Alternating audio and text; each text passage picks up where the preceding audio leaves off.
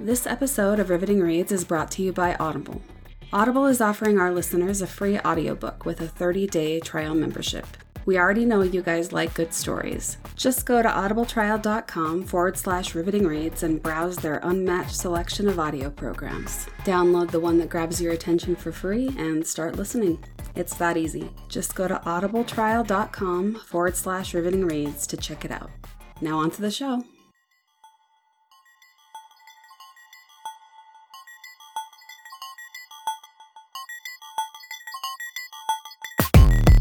Hello, and welcome to the Riveting Reads podcast, where each season brings you a serialized version of thrilling news stories along with exclusive bonus content from the author.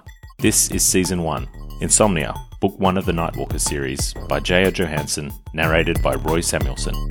New episodes are posting weekly on Mondays, Wednesdays, and Fridays. Stick around after today's chapter for some author insights into the writing process behind this chapter with Insomnia's author, J.R. Johansson. Hi, I'm J.R. Johansson, and I'm here to give you a quick recap of Episode 15, Chapter 15 of Insomnia. At the beginning of this episode, we have Parker waking up from Mia's nightmare. He feels sick from what he's seen, and the effects of his withdrawal are intensifying. He stays home from school, and Finn comes to see him after school. Parker tells him about the nightmare and Mia's memory of having witnessed her parents die in the house fire. Then he tells him about how he can touch Mia, and then how the dream shifted into a nightmare about Parker himself.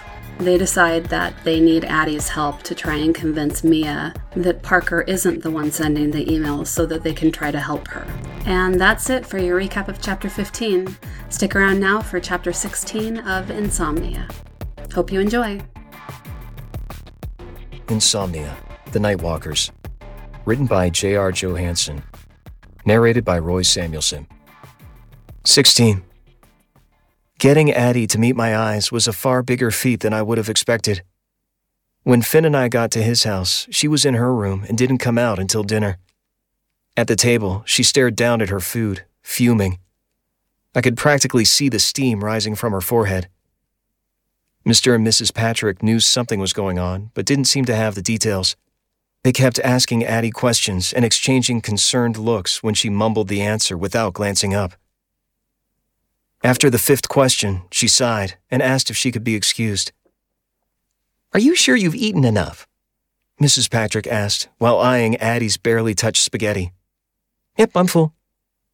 Addie pushed away from the table and walked out the door into the backyard. "Don't worry, I'll clean up." Finn grabbed her plate and pushed the spaghetti and sauce onto his with a grin. His parents laughed. Finn elbowed me in the stomach while I tried to swallow my last bite. I coughed. "Thanks for dinner. I'd better head home." "You're welcome, Parker," Mrs. Patrick said with a smile. "Anytime." Mr. Patrick waved.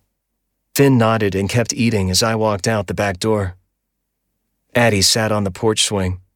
She glanced up, and I finally caught her eye before she groaned and turned away.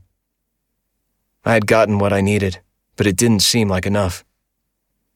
"I know you don't want to hear it," I said softly. "But somehow, I'm going to make this better."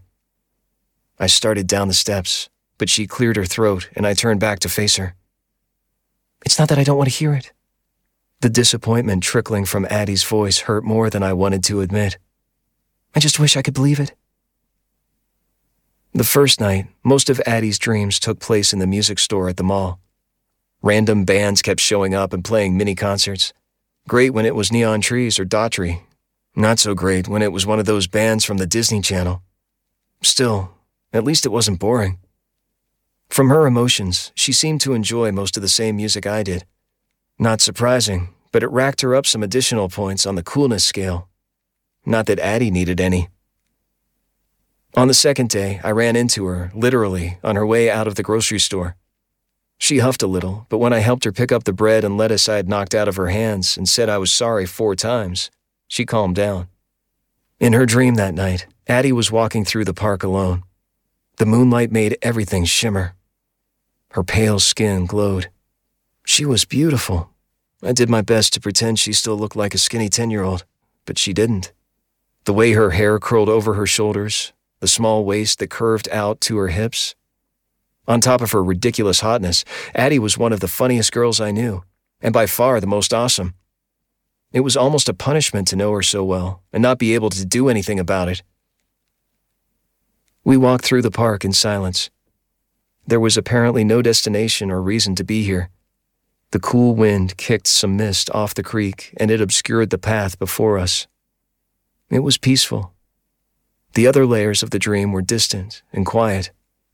I almost wondered if I could sleep here, but the slight humming of the layers in the background kept me from even trying. Addie crouched and turned as a sound echoed behind us. It was low and foreign, like a growl mixed with the sound of grinding metal. I couldn't see a source, and after a moment it was quiet again. Addie bit her lower lip, her eyes scanning the dark shapes around us. She felt fear, but also a confidence that surprised me. Whatever had made that sound, she was prepared to handle it. Eventually, she turned back around and began walking. The noise never sounded again, but she was a little jumpy for the rest of the dream. Everything around me faded to black, and then I heard the wind. I blinked and could suddenly focus on the few remaining leaves undulating in a tree near me. The wind forced them to obey, and with each gust, more leaves blew off and fluttered to the ground.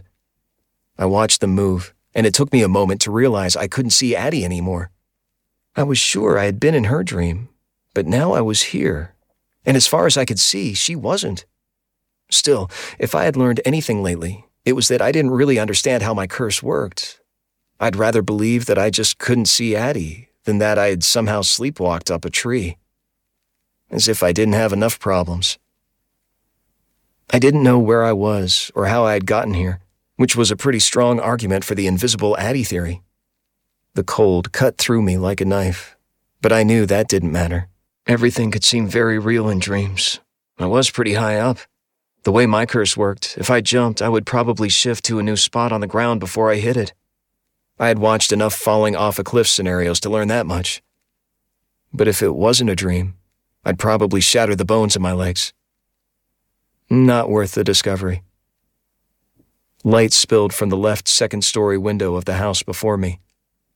It seemed familiar, but in the darkness it was hard to tell. I blinked a few times, trying to see if the figure moving around in the bright light was Addie. When dark hair fell across her face as she pulled the hood on her sweatshirt back, I gasped. It wasn't Addie. It was Mia. I watched, mesmerized, as she sat on the foot of her bed. Her shoulders jerked back when she tugged off her shoes and socks. I couldn't see her face until she grabbed a brush and began pulling it through her hair. She was crying. Each stroke of the brush seemed to soothe me. If this was real, and she saw me, then she'd probably send Jeff and Mr. Sparks after me, or call the police. But she never glanced toward the window. And how could this be real? Why couldn't I see Addie anymore? How could it still be her dream when I couldn't even feel her? It made no sense, but I couldn't deny how good it felt to be able to look at Mia without worrying. It was peaceful to watch her and not be plagued with guilt. Everything about it made me sad, but I wasn't sure whose sadness I was feeling. I don't know how long I sat there, long after Mia had gone to sleep. I shifted position a little against the rough bark, wondering when I would transition into another one of Addie's dreams. A conviction that this wasn't real wavered enough to make me careful when I crawled down from the tree. I sat at the bottom and shivered until the dream ended, and I was forced back into my void. Why cling so hard to a life that was so similar to a nightmare that I couldn't tell the difference anymore? The next day was Sunday, and I didn't realize until noon that it was also Halloween. My mind had been so caught up with worrying about the weird Addie-Mia dream that I had forgotten about my favorite holiday. I was used to not having answers about my curse, but still, something about the dream really bothered me. I didn't get to watch Addie's dream that night. She had gone to a scary movie marathon with Mia, and since my mom had been nagging me about never being home, I spent the evening playing Scrabble with her and handing out candy to the neighborhood trick-or-treaters. Then I got to watch one of Mom's boring dream presentations. She was selling beachfront property, and it was more an auction than a sales presentation. People kept jumping up and offering her money. She seemed to enjoy it. Me, not so much. We'll dive right back into the story after this short break. This episode of Riveting Reads is brought to you by Audible. Audible is offering our listeners a free audiobook with a 30-day trial membership. The audiobook I'd like to recommend this episode is Skyward by Brandon Sanderson. This is an Audible original, so I believe the only place you can get it is on Audible. From Brandon Sanderson, the #1 New York Times bestselling author of the Reckoners series, Words of Radiance, and the internationally bestselling Mistborn series, comes the first book in an epic new series about a girl who dreams of becoming a pilot in a dangerous world at war for humanity's future. AudioFile magazine says this is a high-octane futuristic narrative of hope, sacrifice, and courage, and a fast pace speaks to the rising urgency as war rages above the planet. This sounds awesome. I'm definitely going to check it out. So, whether you decide to go with my recommendation of Skyward by Brandon Sanderson, or with another audiobook of your choice, you can get all set up by going to audibletrial.com/riveting reads. That's audibletrial.com/riveting reads for your free audiobook. Hope that was a nice breather for you, because we now continue with Insomnia. By the next day, I had passed the point of exhaustion. My withdrawal symptoms seemed to be easing a little, but I was so much more tired than I had been before I met Mia. When I let my guard down and my mind wandered, visions from Mia's nightmare still plagued me. I shuddered every time I remembered Mia's bloody face and the fire creeping up her hair. Addie's dreams had been a welcome relief, but still not something I could sleep through. There was some weird game show on at Finn's house after school. We watched it with his dad while we waited for Addie to come home from swim practice. Each of my eyelashes felt like it was made of iron, so heavy. It was impossible to keep my eyes open while sitting on their comfy couch. Rather than get up and try to stay awake, I relaxed back, not sleeping, but resting my eyes. Flashes of Mia's nightmare kept rising to the surface, no matter how many times I pushed them away, so I decided to stop fighting and see what they wanted to show me. Fear clouding Mia's face as she turned to run. A shadowy figure sprinting after her, but she couldn't see him. She could only see me. She cried every time she glanced back at me, but I couldn't stop following. I couldn't let him get her. He chased her, so I chased him. My breath grew ragged. I got close, but I couldn't seem to catch him. I knew if I didn't, he would kill her. I had to save her. I had to save Mia. "Parker." I heard a girl's voice whisper by my ear, her hand squeezing my shoulder. "Parker." "Mia?" I mumbled, trying to convince my eyes to open. The hand tightened briefly and then fell away. When I finally pried my eyelids apart, Addie knelt before me, her hazel eyes sad. She looked more hurt than angry. "Sit up. Everyone else went to pick up dinner, and you were breathing so hard I was afraid you might have a heart attack." She glanced down at the carpet poking between her fingers and muttered, "I probably should have let you." I wanted to stand up for myself, but my sluggish brain was having a hard time formulating thoughts, let alone comebacks. What just happened? Not a real dream. I was sure I hadn't actually fallen asleep. I had just stopped fighting the images. Some kind of daydream, maybe? Like my subconscious was trying to tell me something and didn't have any other way to do it. Weird. What time is it? "The clock is on the mantel. Check it yourself." Addie shrugged and grabbed her backpack, seeming like a completely different person than the girl I used to tease. Behind her, the clock read 6:57 p.m. "Come on, Addie. Don't do this." I reached out for her hand to stop her from going anywhere, but she jerked it away, and my fingers closed on empty air. "Me? I'm doing this." She struggled with her backpack, trying to pull it up and over her shoulders as she turned toward her room. "You aren't even close to the person I thought you were, and I'll never forgive you if you drag Finn down with you." I stood up and blocked her path. "It isn't what you think." Addie gave up on her backpack, dropping it to the floor behind her. Her hands clenched into fists. Oh, really? What did I get wrong? Have you not been bizarre lately? Did you not go all super stalker on the first girl you ever liked? She's been through enough, you know. Her shoulders bobbed up and down with her breathing. I'm sorry for acting like a freak, I said, stepping closer. But not for everything else. Sometimes you should trust me. Sometimes you're wrong. Addie stood up on her tiptoes and looked me straight in the eye. The anger was still there, but now tears slid down her cheeks. Then you should stop proving me right. It hurt to see her pain. I reached up with my thumb and brushed one of the tears away. Her skin was so soft. I ran my fingers over her chin and down to her shoulder. I stared in her eyes, wanting more than anything to make her understand. Mia isn't the first girl I ever liked. I never even liked her. It isn't like that. She isn't you, Addie. Addie blinked, but she didn't step away. She was so close. My hand squeezed her shoulder, and the urge to wrap my arms around her was almost overpowering. But I couldn't, not now. If I would ever have a chance to earn back her trust, I had to prove I wasn't the one hurting Mia. Not anymore, anyway. The back door opened, and the sound of Finn and Mr. Patrick arguing about which Chinese noodles were the best floated into the house. I dropped my arm to my side. Addie wiped the tears from her cheeks, opened the front door, and looked at her feet as she gestured for me to walk through it. I stood on the front step alone, wishing I knew what she was thinking. Addie's eyes met mine for only a second, and then she closed the door, leaving me alone in the dim porch light.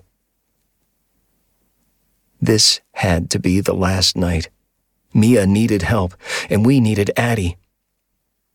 Her dream began with her body in shadow, watching herself as a kid, maybe 5 or 6. The younger Addie sat on the old metal swing set they used to have in their backyard. Her auburn hair was longer, and the waves fell down her back. Mini versions of Finn and me were kicking a soccer ball back and forth. The whole scene looked familiar. It had to be a memory, but we had hung out like this 100 times. I didn't know why she'd remember one specific day so vividly. She started swinging, humming to herself. Clouds moved in, cutting us off from the sunlight. The wind picked up, tossing Addie's hair around, but she didn't seem to notice. A few minutes later, the air exploded in one of those abrupt Oakville storms.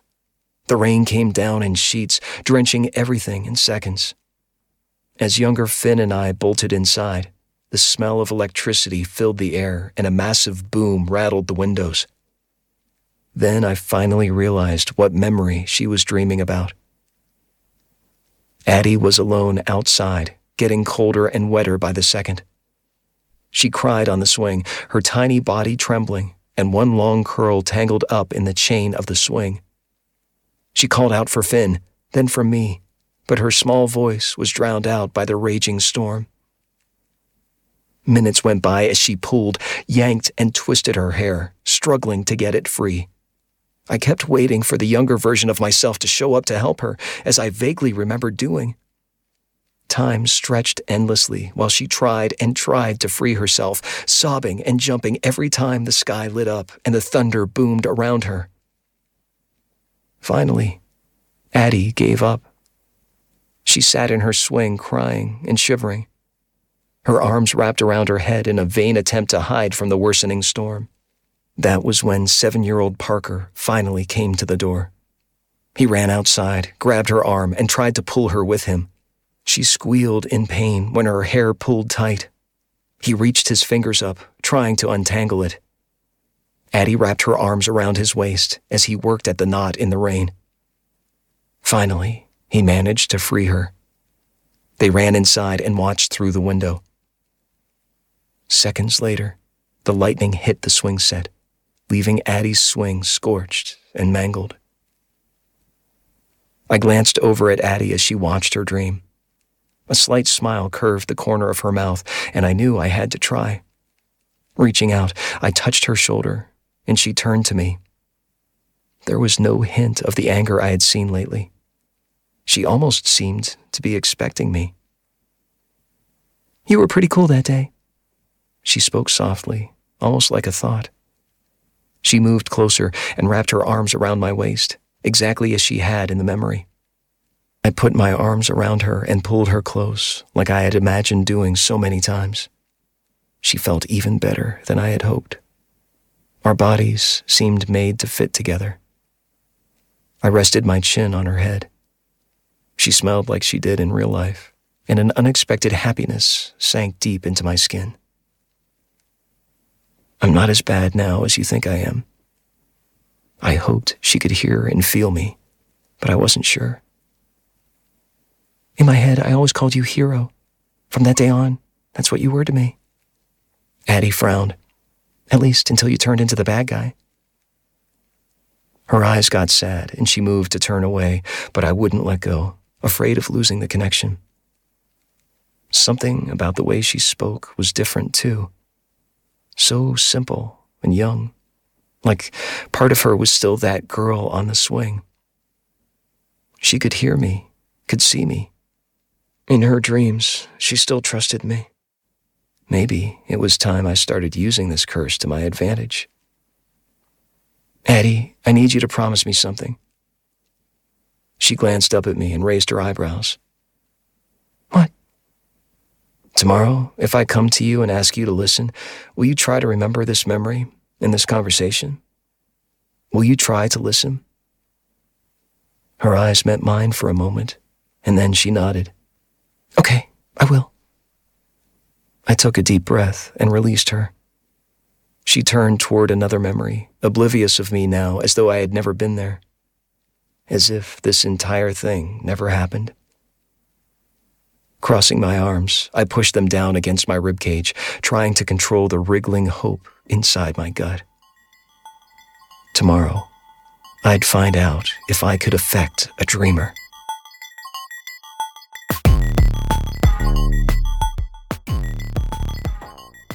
Thanks for listening to the Riveting Reads podcast, Season 1, Insomnia.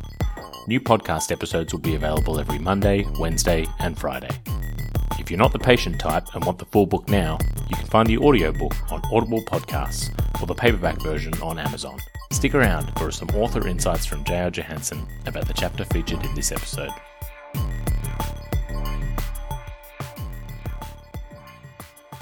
Hi, I'm J.R. Johansson, and welcome to the Authorly Insights section on Chapter 16. We saw Parker interact for the first time with the Dreamer in Mia's dream in Episode 14, but this is the first time he does it on purpose and with a goal in mind. The prospect of being able to influence or affect a Dreamer is a pretty powerful possibility for Parker. It obviously wouldn't make up for the fact that his curse is killing him, but it would be the first potential good thing that he has found from it, and after so much of only bad, it means a lot to him. Like most things, Parker doesn't want to get his hopes up about it, but anything good in his life at this point is something to hold on to. Just the potential really does mean something to him. In many ways, Parker spends much of the book cut off from different things. In the beginning, he has his life in the daytime, but he spends a significant amount of his time at night feeling cut off from everyone, feeling isolated. And then he gets cut off from his friends for a portion of the beginning of the story. But here, he's starting to see he has his friends back, and he has the potential to have connections and possibly accomplish things, achieve things for himself, maybe even gain some kind of power in this place where he has always felt helpless. That dynamic was really interesting for me to write. And that's it for the Authorly Insight section on Chapter 16. Thanks for listening. I will see you next episode. Bye.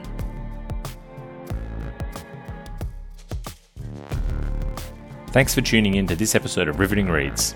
Please check out details for our Reader Appreciation Program in the podcast notes or on rivetingreadspodcast.com. Also, a reminder that we're still a new podcast and we would love to hear from you. Please subscribe as well as rating and reviewing in your podcast app. Thanks, and we'll see you in a few days for the next episode.